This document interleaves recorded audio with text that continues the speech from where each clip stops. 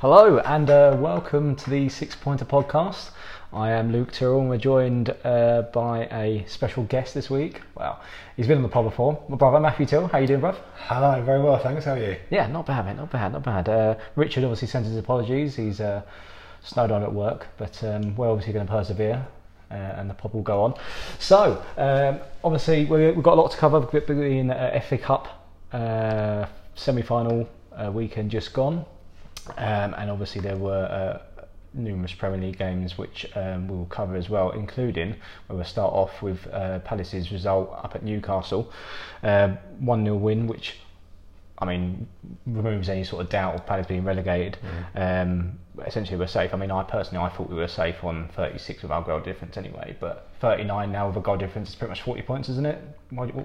We're saying it would be a miracle now if you were to be relegated, wouldn't it? Yeah, as they say, mathematically it's not safe, but yeah, like you say, it would be a significant turn of events that mean that Palace wouldn't be safe. I think it was really nice that they finished it off early for once, and it wasn't something that went down to the wire. We often go to the last game or two, don't we?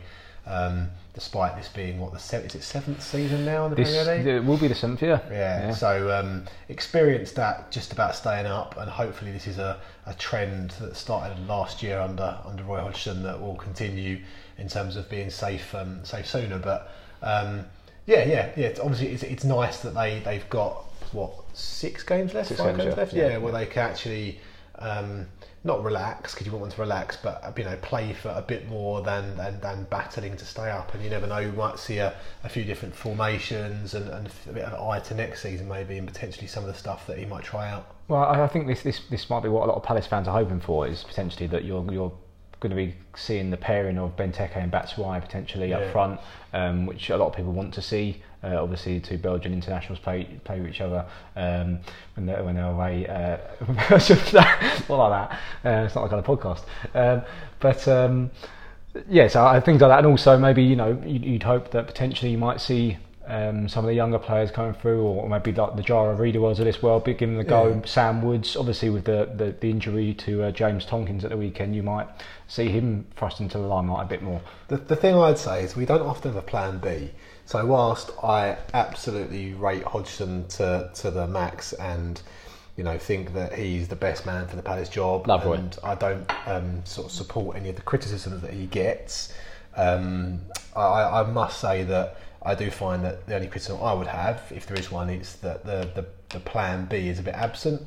So formation-wise, we tend to play the same type of formation with a slight variation. And it would be quite good just to try out, like you say, those two up front, maybe try something else in midfield, maybe bring some of the younger players through as well. But you're going to be forced to play something different at centre-back, aren't you? Because both the established centre-backs in Sacco and Tompkins are now out. I don't know if Tompkins is out for the season. We don't know, do we? He hasn't had a scan yet, but I think he said after the press conference that on Saturday after the game that it didn't look good. Right. So that too's going to be sort of false. But Jara Reederwells, will he actually get a go? Obviously, Checo took a play centre back. He has done it in the past as well. It'd be interesting, won't it? There's options there, isn't there? Yeah, and also in the midfield sense, we often. We've debated long and hard about Max Meyer and the role he plays, and with less of a need to go and away games, sort of catch them on the counter and maybe try and be more in the games early on. Maybe there's a chance for him to play a bit more, and it's nice, as I say, not to be down to the wire, but also have the options to try a few different players out, because that bench, when you look at that bench, is really, really good. It's improved, isn't it? I think we've said, especially sort of since January as well, when obviously we've been able to bring sort of Batshuayi in as well. You've looked at the bench, and obviously you've had injuries come back. That's obviously Scott Downs come back from a long-term injury, and other people as well. And you sit and you think that, wow, you look at our bench now, we really have got this strength in depth. It's something that we've always lacked, and something I think which sort of makes the difference between being a club which is battling to the end to stay into the league, rather than a club that can finish lower to mid-table. To be honest with you, anyone below 6th, I mean, you look at Wolves and Watford underneath that, maybe underneath 8th or 9th, is pretty much in the same ballpark, really, aren't they? Yep, absolutely. But it's interesting what you say about the point around Roy and a plan B. Do you think perhaps it's because he's obviously an experienced manager and he knows what he needs to do to get the job done, that he sticks to his tried and tested methods, and that's why people get a bit frustrated, because although people want to see a bit more expansive style of football, we know from watching football, and Roy will know as well, that if you, for example, if you go to Tottenham away in the week, was it last week, wasn't it, and you go at them, you're going to get torn apart sort of 5-6-0, aren't you? Yeah, I'm not suggesting that we should do that. I'm just suggesting that sometimes when we need to change a game, he make a slight change, and it does change the game. So like James McArthur came on a week before last, wasn't he, against Huddersfield, and that formation changed, that change of personnel. Push Wolf up front as well, didn't it? Switched the game up, right? And I'm not suggesting that. I'm just suggesting maybe we tend to play 4-5-1 or a sort of form of 4-4-2 with kind of the first strike off the second one. But like you're saying, playing two relatively big men up front, one who can head the ball and one for some reason who can't seem to head the ball for toffee, will be a nice thing to try out. And I think that might be where there's an option. And like you say, Batshuayi, it's interesting. With the first few games, I remember you and I had a couple of chats, and we probably got caught up in the hype to some extent. But he looked very different to Benteke. So he was a very different striker to what he had before. I think what it was is that we only had a Wilf sort of player that runs with the ball, and then all of a sudden, obviously, when he came on against Fulham, wasn't it? It was his first game. He did that little mazy little jinking run, didn't he? And we thought, bloody hell, we've got two players who can do this now. And he looked good at his feet, and they the team sort of seemed to rise when he came on. And you're always going to get that instant reaction with a player, obviously, of his class and calibre, and he's got a good goal scoring record and so on and so forth. But I would say the last few games, I would seeing him come on the weekend, I'd rather Benteke played now, because he's Palace's player. Okay, we know what Batshuayi can do. We also know he can't do. Yeah. And there's a lot of talk about whether we'd sign him or not. For the money they're talking about, I don't know I would. Because if Benteke comes back and he can be, a regular goal scorer, as he was before, and say he gets his form back, would you spend all that money on a second striker of that calibre? Or would you maybe look to bring in someone who maybe is a bit more up and coming? Obviously not the player because it's gone, but Solanke, that kind of player who might come through. Well, that's essentially what Palace have been trying to do with Alexander Sørloth. They sort of scouted a younger talent. He's still only 22 years old, and he did well in the Danish Superliga. And you've got the Max Myers, who's obviously still I think he's still 22, 23 years old, isn't he? Jaro Riedewald, they're trying to bring through these young players, but you do need to give them time. The interesting point about Benteke, obviously, he got a bit longer at the weekend, didn't he? I think he came on about 65 minutes. And he had that chance, didn't he, where the ball came in from the left hand side. I think it was PVA, and he sort of slipped, and you just wanted it to sort of nestle for him. And you just get the feeling that he needs one goal, doesn't he? And then sort of that's it. He's a big confidence player, as all strikers are, obviously. One goal, and that could have potentially not open the floodgates, but bring him back to the Benteke that we knew, who signed for us and scored 17 goals in his first season. Yeah, that's what you hope, because like I say, he's Crystal Palace's player, whereas Batshuayi is not Palace's player, and they'd have to spend a lot of money to sign him. Well, the price would be an interesting point as well, wouldn't it? Because with Chelsea, with their transfer ban, I mean, they might be more reluctant to let him go, and also obviously the market's ridiculous. So you think of a Batshuayi in this sort of day and age, and I mean, you've got to be thinking 40. Well, like you say, the option might not even be there to sign in the first place. Exactly. If you're Chelsea, why do you let players go at this point, unless they're causing problems like what was the guy that up front, Costa?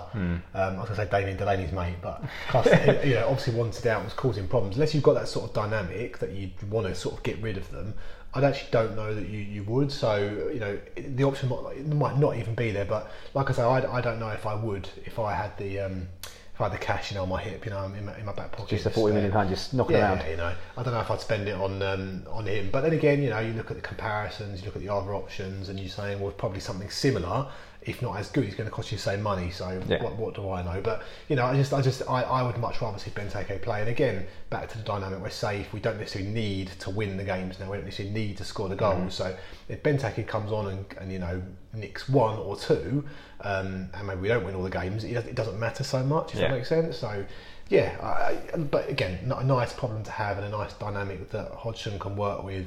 And who knows, we might there's no pressure on now, so we might just play free flowing football and win 5-0 every week. Who knows? Well, especially this weekend, where we've got an easy come to town with Man City, which will be it's Sunday as well, isn't it? Like, is it 1 o'clock or something? 2 o'clock, isn't it? Yeah, it's a bit annoying. But piece of piss game that'll be, won't it? But obviously they have their towers up after Liverpool's result. But just want to touch on the Palace game itself against Newcastle. Obviously Luka penalty. He got the goal, and it was almost one of those games where we won ugly. And it was quite nice to see Palace, where we played some good football and we sort of dominated, especially at home this season. You know, God knows how many shots on goal. And we actually, you know, I think we only had one shot on target, didn't we? Which probably was the penalty. I mean, Jeffrey Stubb had a chance early on in the game.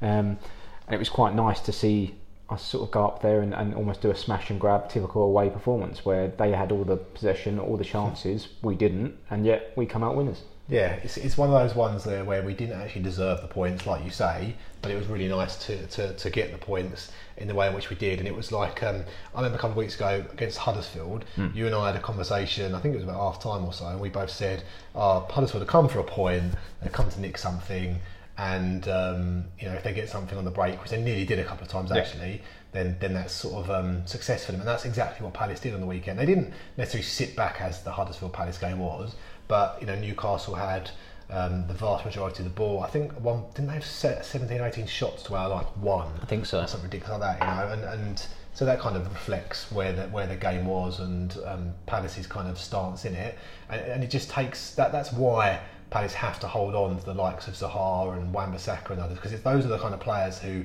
can just make a burst, and you know, you win a penalty like that just because someone's going to try and tackle them, and you know, the guy who did tackle him didn't need to tackle him the way he did. No.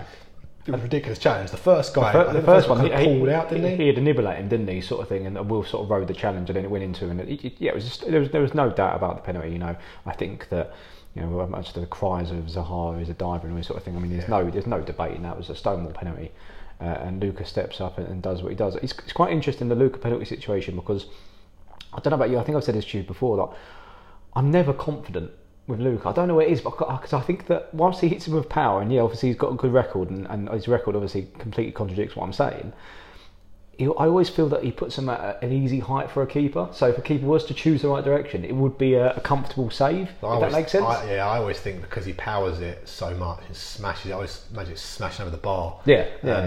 But I'm never confident in penalty, because you just never know what's going to happen. Do you? The goalkeeper and.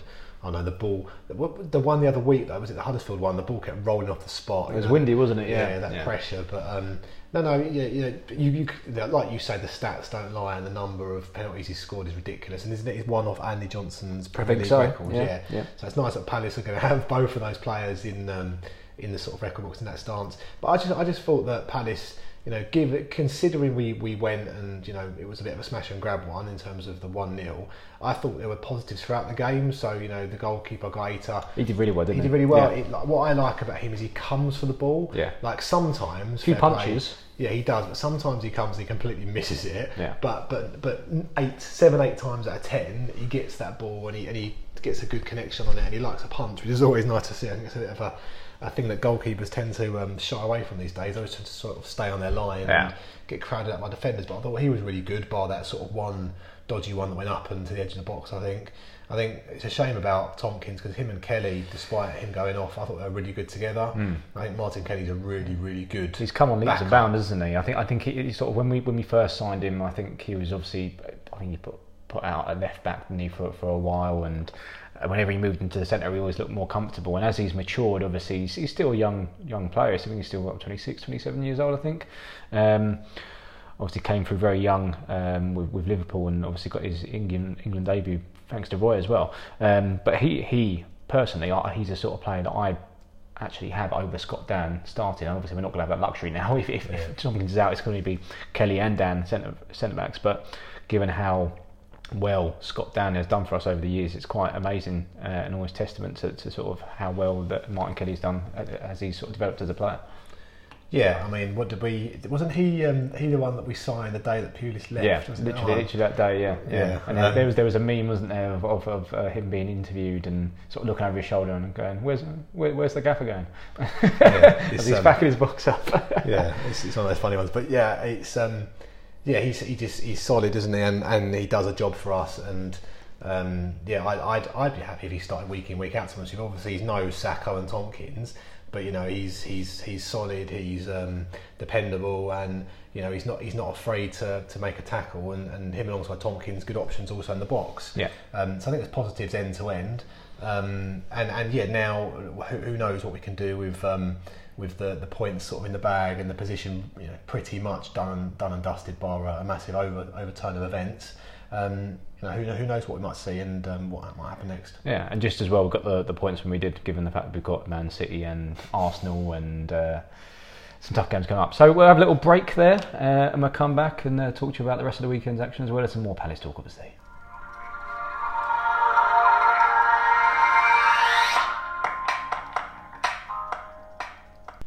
Hello and welcome back to part 2 of the 6 Pointer podcast.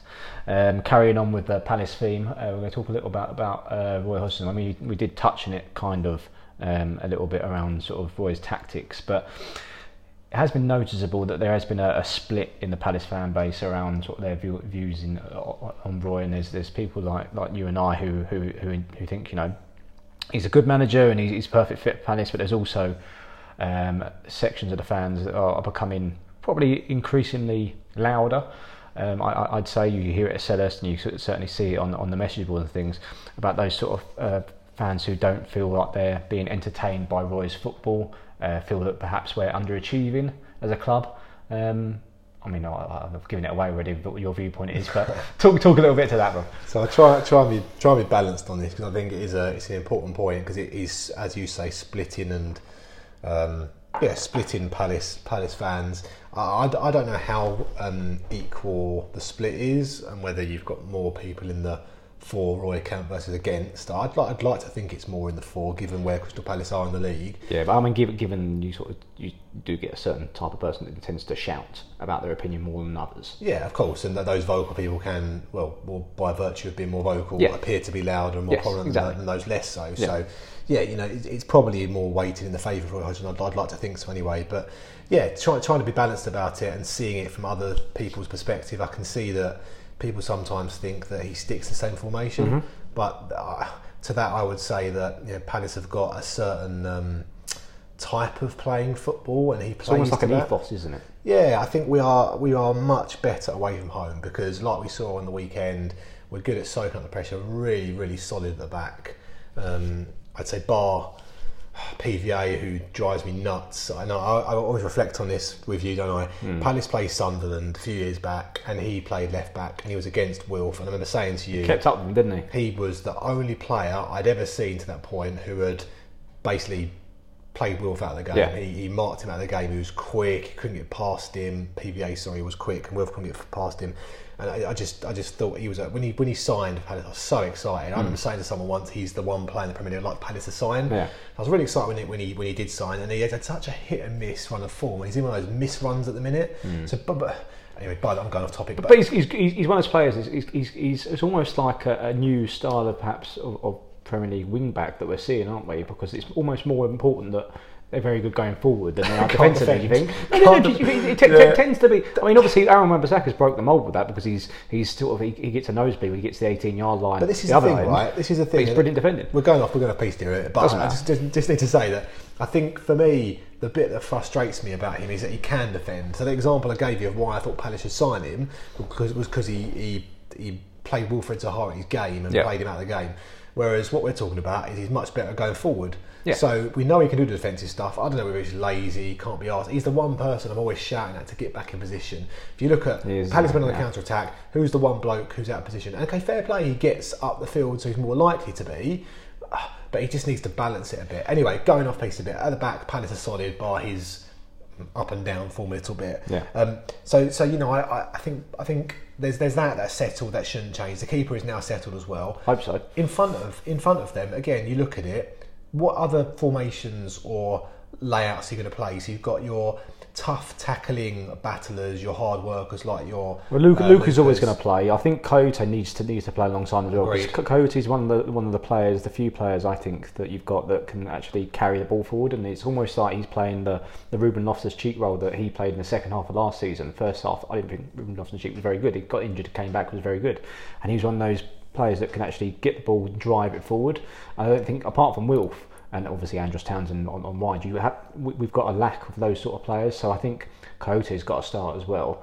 So it seems to be, at the minute, it seems to be between Coyote, MacArthur, who's going to play, and maybe Schlupp to an extent as well. So Schlupp seems to be in the team, and Schlupp is, again, I find I'm a fan of him, big fan of him. But again, I think he can be very hit and miss. So if you look at midfield, you've got options there, and people could say play him, fair enough. But then you look at the Max Meyer, and I'd say he hasn't proven the right or won the right, if you like, to play regularly in that midfield position. I agree with you. So you've got a myriad of players there you can play in the middle, and Schlupp can play on the wing a bit as well. And MacArthur often doesn't he? Well, he doesn't really play as a winger; he kind of drifts inside. Yeah. Then you've got your two wingers, who for me I play week in week out. I'd always play Townsend, always plays Zaha. Now I know he hasn't been playing Townsend recently. He's injured his hand, isn't he? Yeah. So that's changing dynamic there. And then you've got a striker. So in the formation we play, where we're, like we say, good on the counter attack, and Palace's ethos is to do that, and kind of Palace's style of play is that you're going to play your Benteke or your Batshuayi, like we were saying, we're going to change the dynamic to play two. Exactly. So outside of that, I'm not quite sure what people would like to see, other than Max Meyer play a bit more. Well, that's that. Schlupp drops now and then. It's kind of not much to work with, isn't it? I think that's. I think you touched on the Meyer incident, and I think that's quite pertinent actually, because it's interesting the way that he's been heralded. Obviously, he came with a big reputation. There was rumours that a couple like Man United and Arsenal were interested in him the season before he came to Palace, and obviously Palace getting on a free was a big coup. But I think he's very slight, and you need to be physically strong in the Premier League, and he does tend to get. He does tend to get bullied a little bit in games. I think that a lot of teams work out how to play against him, and it's obviously he's a young player and he will develop. And I think that hopefully you've got to look at players like Milo Jednak in his first season at Palace in England. He was awful, but then he turned into a great player for us, a central midfielder. Different type of player, admittedly, but I hope that he had just learned his trade. But I think a lot of people believe the hype to an extent with Meyer, and almost think that he has to start. And when he has started, he's not really shown that he can do enough. When he's come as an impact sub, he's done really well. But I think that the fact that, going back to the original point of the Hodgson criticism, that's one of the main places that it stemmed from, is that people want to see Meyer play. But personally, I don't think he's deserved that starting position, because he's not performed when he's been given the opportunity. Yeah, see, I'd say on that is showing why Roy Hodgson is such a great manager, though, because he recognises that. He knows the games that he can play him in, where Meyer's a bit more likely to get a bit more time on the ball, and have the role that he obviously has been bought in inverted commas there, because he's free obviously, but bought in to play. Well, I think the fact that he was given number 7 shirt as well, people automatically assumed he was going to be a Kvara replacement. He's a completely different player. Kvara's a little shit at times. He'd get stuck in, he'd pick up yellow cards. He'd be niggling away, be in the ref's ear all the time. So Mayer's not like that. Meyer can do the pick a pass bit, obviously not to Kvara's quality yet, but you do the pick a pass bit, and you can do the you see him, he gets the ball and he swivels on it, he looks up, it's you're thinking, yeah, go on, let's go. And then, like you say, a tackle comes in, he sort of shies away, and it doesn't pull really out a little bit. But I think, as you're saying, back to the point, I think for me that does show why Roy Hodgson is such a good manager, because he knows the games he can play him in and should play him in, to give him a go, to give him a chance to develop, to become someone who can play in the team in time. But if he plays him week in, week out, the bloke's just going to get something kicks out of him. He's not going to not going to come back from the big crunching tackles. It's going to kind of put him back rather than moving forward. So I think that is to credit to Hodgson, and that's what I would say to people who say he should be playing him. I think he does play him in the right situations, but maybe he's working on bringing him through. So who knows next season where he might be playing. Hopefully, because he's certainly got talent, hasn't he? You can see that in him, but it's interesting the games that Roy has decided to start him in. Obviously, recently we've been the Burnley away and Huddersfield at home, two teams who you consider would be quite tough tackling, and that perhaps Roy's put him in there and say, go on, show me you can get stuck in. Yep. And he hasn't really done that anyway. But going back to the original point of the Roy criticism, one thing that I think that's quite interesting is that we both listen to the FYP podcast, and there's a bloke on about called Adam Sells, a goalkeeping coach, and he talks a lot about there's almost an entitlement of a certain section of Crystal Palace fans. The certain type that went to Tottenham away last week, and just because Tottenham hadn't been a good run of form, expected Palace to go and turn them over. and it's almost like I think some fans need a bit of a reality check, in the sense that we are Crystal Palace, and in the Premier League, anyone from sort of 8th, 9th, 10th below is almost fighting for their lives, unless you have a good run, like, you know, you've got Watford and Wolves this year, have done really well, obviously. But everyone else is in the same mix, so I feel that fans need to calibrate their expectations a little bit. And I can see where it's come from. Obviously, the war came in and there was this promise of expansive open football. That didn't work. We went back to sort of what we knew with Roy Hodgson. What happened there then? yeah. I just say on this point that I understand where people are coming from. So if you imagined, if you hadn't, you know, followed Palace through some of the times that we had, I mean, the admin seasons, not just the admin season, but the seasons, the times that I remember you and I growing up, and, you know, Palace getting to Premier League and it being, you know, oh my God, they're a match a day. It was so exciting. And you know, we go to the home games with, you know, Dad or whoever it would be, and it would be such a different experience to when they were in the Championship or the League One as it was back then, the First Division. And then you had this kind of, you know, hype, and then we've been down in the Championship for so long, and we you know, I do miss those days. Barnsley at home on a Tuesday night.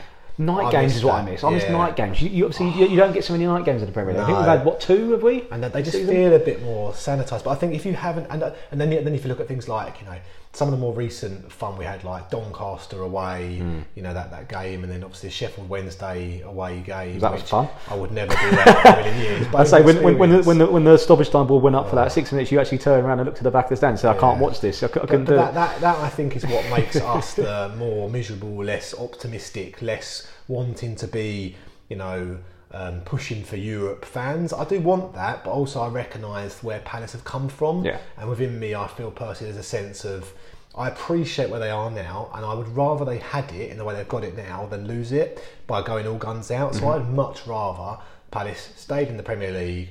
As they always say, the main thing is to get safe each year. They got safe each year, it'd be great. And here and there, if they can have a cup run, or if they can have, you know, a few, like a Man City game, you know, who's any team to beat, as you always say on the pod, who's any team to beat Man City? It's those kind of things that I think makes Crystal Palace special. But if I just become maybe a Palace supporter more recently, or maybe I was someone who, maybe I didn't enjoy the days that I'm referring to there in the Championship and the admin seasons as much, maybe I want the opposite. So I can understand both sides. Yeah, as I say, trying to give a balanced view, as you say, maybe it's the fact that, you know, Premier League football is a product now, and people do pay their money, and, you know, it's not cheap to go to football games, especially if you're buying individual tickets and not a season ticket holder. I mean, even as a season ticket holder, it's not cheap. What is it, $4.90 just paid? Was it? Or was it, I mean, in comparison to other Premier Leagues, don't get me wrong. I'm not complaining about the price of it, but at the same time, people who just turn up on a day, you could pay upwards of 45 quid for a ticket, and people expect to be entertained. And you could argue that that's not been the case this season because Roy plays a certain way and has to get a job done. So maybe, like you say, it's not necessarily the fact that these fans are just newer Premier League fans that watch the Palace the last 6 seasons. They're just people who just want, is value for money a term that we can use for football? But also, when you see your club in the Premier League and mix it with the big boys and winning away at Man City, and, you know, there's very few games that Palace don't give a game. What's the biggest defeat we've had this season? By 2 goals, isn't it? 3-1. Isn't that the biggest defeat we've had? I think it is. I think I read the other day that's the biggest. Looking back, we don't tend to ship many goals, do we? We don't get turned over. Okay, we don't score many, and maybe that's part it. Maybe part of it is the fact that if you had a Benteke who was, you know, fit, sticking him obviously in, he was also out for he had knee surgery. You know, he's out injured for the first sort of 6 months of the season. If you had someone who was sticking the goals away, and say if we were shipping a few more, I'm just going to put this out there, that might be a bit more exciting for people, and that might give them the buzz. That's Alan Pardew football, isn't it? Sort of, you know, where you score 5, we score 6. And where'd that end up? Swansea flipping heck. No, so yeah, I can see both sides. I've heard the criticism of people around us singing Hodgson make a sub. I don't agree with that. The bloke knows how to manage a football game. 40 game. years, yeah. Yeah, you know, he knows what he's doing. He doesn't need that sort of shouting. But again, like you say, people pay their money, lots of money. It's up to them to come and express what they feel. And fair play to it. You know, everyone's got a view and opinion.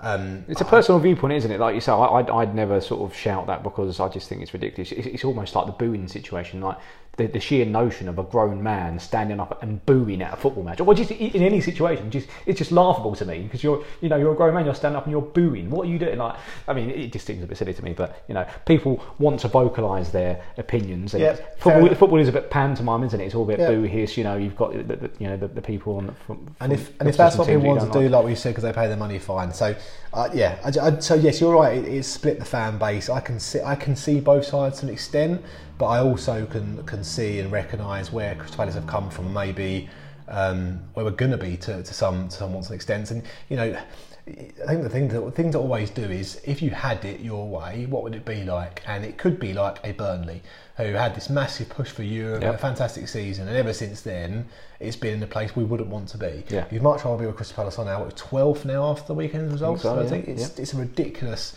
turn of events. So yeah, I'd have it this way any day. But again, like I say, maybe we're a bit more miserable and a bit more grounded in what we've experienced. Pragmatic, I like to say. Pragmatic. I'll take that. I'll take that. All right, well, have another break then, and we'll come back and talk about the rest of the action from the Premier League, as well as the FA Cup this weekend.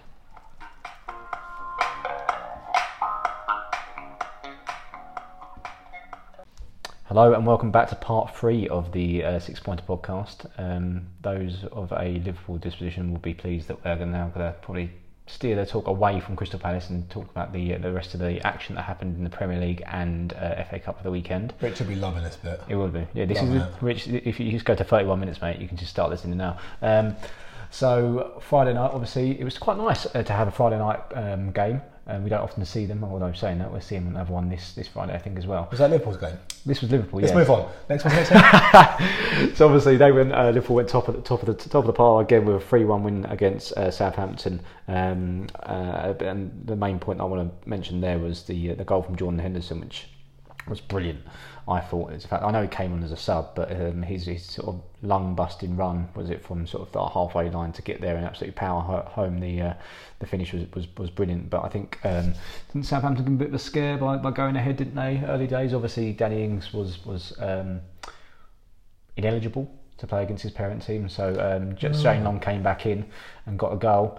Keita brought it back, and then Salah with a great run, I think it was from a Southampton corner, got the goal, and then Henderson put the cherry on top of the cake, as it were. So I haven't seen this one. I didn't see this one, but Salah's goal was the ones that's getting all the plaudits. Yeah, it was the breakaway from the Southampton corner. Yeah, right. He ran through the middle. But Henderson's goal was the better one, was it? But personally, because I not as a better effort, but more of the effort that he put in to get there. I think the fact that he sort of covered a lot of ground to get there, and I quite like him as a player anyway. I know a lot of people don't like him. But I think he's that sort of player that does the dirty jobs and gets stuck in. It's good, yeah. I quite like that about him. So obviously that sent Liverpool back top of the pile, which was quite good for them, given the Man City obviously played in the cup. Other big win obviously for Leicester, beating Huddersfield, and so a lot of people sort of felt that Huddersfield were perhaps now they're relegated, might start playing a bit more free flowing, expansive football, but Leicester tore them apart 4-1. Well, how are Leicester 7th in the league? They had such a difficult season. Like, fair play to them, right? That bunch of players, because everything they went through with obviously the tragic accident that happened at the ground, and then obviously a change of manager, and you've got a very good manager in, to be fair. Yeah, paid handsomely for him, but. Yeah, well, maybe we shouldn't say too much about that, because your Scottish contingent of the pod won't be too happy about that one. But I just think, how well have they done to be 7th in the league, given all the stuff that's gone on this year? They've got a good squad, and also it's interesting. I watched the Sunday Supplement and listened to the Sunday Supplement podcast as well, and it's the feeling of especially with Leicester, as long as the players are happy, then they're going to be doing well, because it seems to be one of those clubs where the players do have a lot of influence over what happens, and I think there was a general feeling that there was a few of them that sort of hounded Puel out, and potentially even the manager before them, but I don't know. Shakespeare? Is it Shakespeare? It could have been. Shakespeare took over from Ranieri, didn't he? Or was it Pearson? Can't remember. Anyway, this is an investor podcast, doesn't matter. Yeah, nearly did, mate. Nearly did. Bournemouth lost to Burnley quite heavily. 3-1 defeat there. Actually, 1-2 goals, one either end. Well done him. Well done him.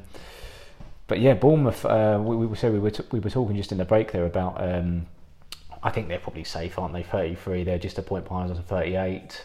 I think really looking at the relegation battle now, it's sort of Southampton or Cardiff for me. I think Brighton. I mean, they're Brighton to get on with their games in hand. Yeah, obviously they've got 2 games in hand, haven't they? Potentially, you could say that Newcastle are sort of in the mix as well. But Brighton, it's interesting because they've got 2 games in hand, so they'll be playing Saturday, Tuesday, wouldn't they? So big game against Bournemouth. And one's against Cardiff. And then Cardiff as well. So that'll be interesting. It does seem to me that the sort of relegation battle is getting a bit more interesting, isn't it? Much more, even more exciting than the 2-horse race that the title chases. I quite like it. It's down to 1. Particularly, there's like 3 in the mix. It makes it quite interesting, and you can sort of really follow it quite closely. I hate end of the season with all these different permutations. You often see it, someone wins and someone else draws, and this person, yeah, like with the playoffs and stuff, like a league team, like, oh, so and so scored 3 goals before the 55th minute. Someone else gets sent off, and someone's wife will run to the pitch, and it's ridiculous. So I think it is interesting, isn't it? That, like you say, it's got to be between. Well, it depends how Brighton get in those games in hand, and actually the cup defeat could go 2 ways. It can inspire them and turn them around. They could focus on the league, and I would have thought so, given how good their manager is. You've got to say he's one of the best managers in the Premier League. Easily. I'd have Palace any day. There you go. Maybe he's Mr. Hodgson's replacement when Hodgson's had enough. That would be cool, isn't it? Palace nicking Brighton, then, yeah, bloody hell.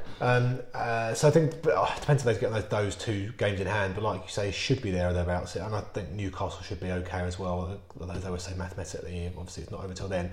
Southampton and Cardiff obviously are then the 2 to be in here, and we just looked at the mix of games, and I highlighted that probably half of Cardiff's games are winnable in the sense they're not playing big teams. They've got to play like Man City, I think, and a few others up there. Liverpool, I think, as well, haven't they? And then Southampton have got, like you said, more of the games or the teams in and around them. So it'll be interesting to see how that pans out, because, does a team who's down there in a dogfight lift themselves against particularly the bigger teams, or have they got no chance? And similarly, is it more difficult to play teams who are in and around you because they want to win just as much as you do, because you're all sort of fighting to either get away from the relegation places or be safe, because as some of these teams they're playing are. So, I don't know. Yeah, well, I mean, obviously there's a 5-point gap at the moment between Southampton and Cardiff. You sort of think that if Cardiff win their next and Southampton get a draw, a 6-point gap, that's probably going to be, enough. I think. I think, like you said, it's interesting the point on Brighton and them losing the semi-final, which was a drab game. Let's be honest, the 1-0 defeat to Man City. Certainly in stark contrast to the game we had on Sunday in the FA Cup semi-final, which was Wolves-Watford, which was a 3-2 game. Great game, wasn't it? Wolves went 2-0 up, and Watford came back, and I mean, how much pressure was there on Troy Deeney to get that sort of injury time penalty to make it 2-2 and take it to extra time, which was fantastic, to be fair, wasn't it? I've got to give a mention to the bloke with the mask. Oh, yeah. The Wolves striker. That was brilliant. I just seen some wrestling thing, wasn't it? I think it's a Mexican wrestler. I don't follow WWE anymore, but it is. I just saw I think it was on the BBC Sport website today, a kind of a blog or a post, an article about the FA Cup and how this game kind of shows that the FA Cup isn't dead and buried, as a lot of people say. And I think it's a sad state of affairs that people do think that the FA Cup has lost anything. When you look at it, the start of the FA Cup, the fact that anyone can be in it, and you're going to get success stories that there were a few this year. Newport, got through sort of the early rounds and even the sort of the 3rd, 4th, 5th rounds.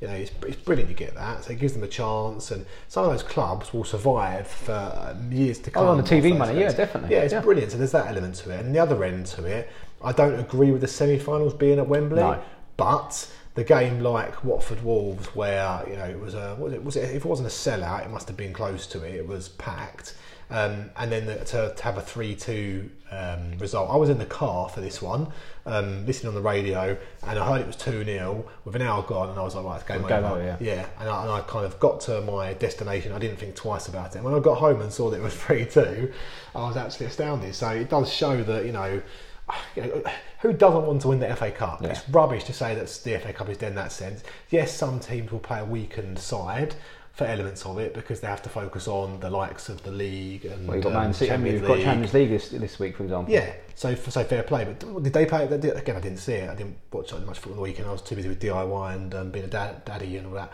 But did Man City play a weakened team? I don't think. No, I don't think. There you I mean, go. well, do Man City ever play a weekend team? Let's be honest. I mean, the fact that you've got sort of Leroy Sané that you can bring off the bench and sort of, it's ridiculous, isn't it? But shout out to just a couple of goals from the Watford game. I think it was, I think it was Wolves' second goal. Was it Jimenez was sort of like a volley which was brilliant, and then Delafeo's first goal where he sort of curled it from the. It wasn't sort of a curl. He sort of almost bent his foot up and around it. It was an unbelievable goal. But yeah, no, I agree with you on the Wembley point. Give me Villa Park and Old Trafford and those sort of grounds for semi-finals any day. So I just think it makes a bit more of the occasion. Saying that, me and you were there obviously in 2016, wasn't it? Yeah, in the semi-final, obviously we beat Watford.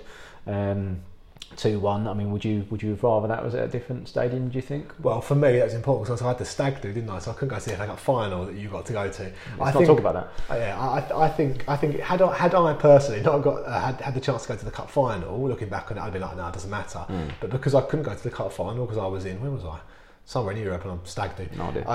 Wasn't invited. Yeah, no, you weren't invited. Then I think for me it was more of a thing to have to go to the semi-final. But looking at it pragmatically, I don't think the semi-final should be at Wembley. It takes away from the razzmatazz of the final. Yeah. Really agree. We grew up, with the 1990 game. We were both quite young then, but Palace 1990 FA Cup final, and I just remember everything about it. The buzz was amazing because Palace were at Wembley, and then the playoffs in '94. Was it in the 95? The Leicester game. The Leicester game, and then the following year 95, 96 the Hopkins goal. Yeah. Again, they were like one-off experiences for us to go to Wembley at that age. So, now where you buy, I know they do it probably to fund it and all that sort of stuff for the stadium, but it does take away some of the excitement about the final. But it is the magic of the cup. Indeed. Yeah, well, it would certainly be an uphill task for Watford in the final. But good luck to them. Yeah, definitely. Yeah, I mean, I'd certainly rather see a Watford than sort of a Man City Chelsea or a Man City Liverpool. Two big guns. I might much rather see I don't really disrespectfully, but a lesser team get into that point because that's what, like you say, the cup's all about. Yeah. Lovely. Well, that seems like a good point to leave it there.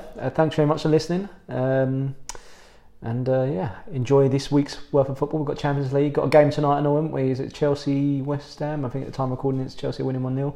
Obviously a lot of Champions League football, and then a lot of football for the weekend as well. And don't forget to like, comment and share, please. The pod is growing in user base. Where are some of the stats that you've got listens from? Got 3 people listening now, which is good. So one places. Didcot. Oh yeah, no, the analytics are quite interesting, aren't they? Yeah, so a lot of people in Denmark, obviously. Big shout out to the Danish listeners. I haven't mentioned the Danish Superliga. Esbjerg, fantastic result, 2-2 from FC Midtjylland the weekend. Oh, big game. Yeah, it was, mate. It was the last 94th minute. Equaliser from Rudolf Austin. Wow. Used to play for Leeds. The centre back, isn't he? Yeah. He's good. Yeah, he got put up front for the last for 6 minutes or whatever it was. Got his goal. I've completely lost my train of thought there. Listeners, where are they? Apart from Didcot and Winner. So we seem to have Denmark, quite a few in Denmark. Obviously, big up our Scottish listeners.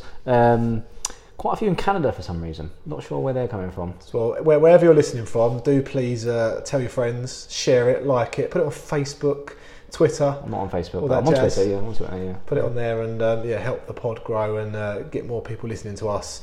We've no better than nothing better to do with the time for 43.5 minutes.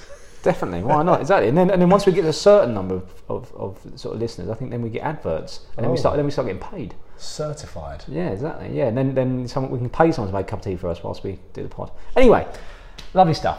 Enjoy the rest of your week. Thanks for listening. Cheers.